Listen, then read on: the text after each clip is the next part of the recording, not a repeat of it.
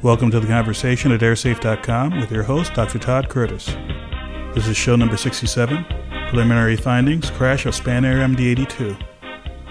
According to a number of media reports, Spanish authorities have completed a preliminary report about the August 20, 2008 crash of a Spanair MD82 in Madrid. Among their findings were that the flaps were not properly configured for takeoff and that there were no flap warnings or alarms presented to the crew. The aircraft crashed shortly after takeoff on a scheduled domestic flight from Madrid to Las Palmas in the Canary Islands. The aircraft was briefly airborne and crashed just to the right of the departure runway. The aircraft broke up and there was a severe post-crash fire. 154 of the 172 occupants were killed. The accident occurred during the second takeoff attempt. The crew had returned to the gate after the first takeoff attempt due to problems that so far appeared to be unrelated to the subsequent accident. During the second takeoff attempt, the crew reported reaching V1, or takeoff decision speed.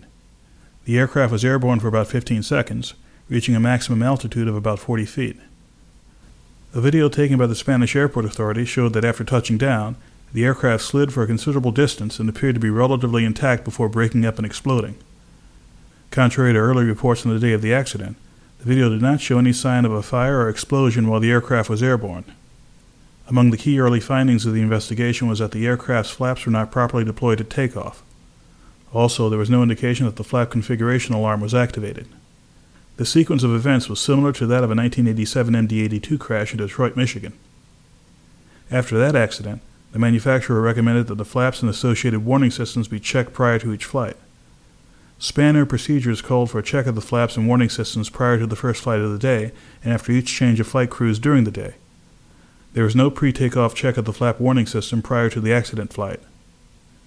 Additional information about this event, including further updates from the investigation, will be available at spanair.airsafe.org. Thanks for listening, and I'll see you next time.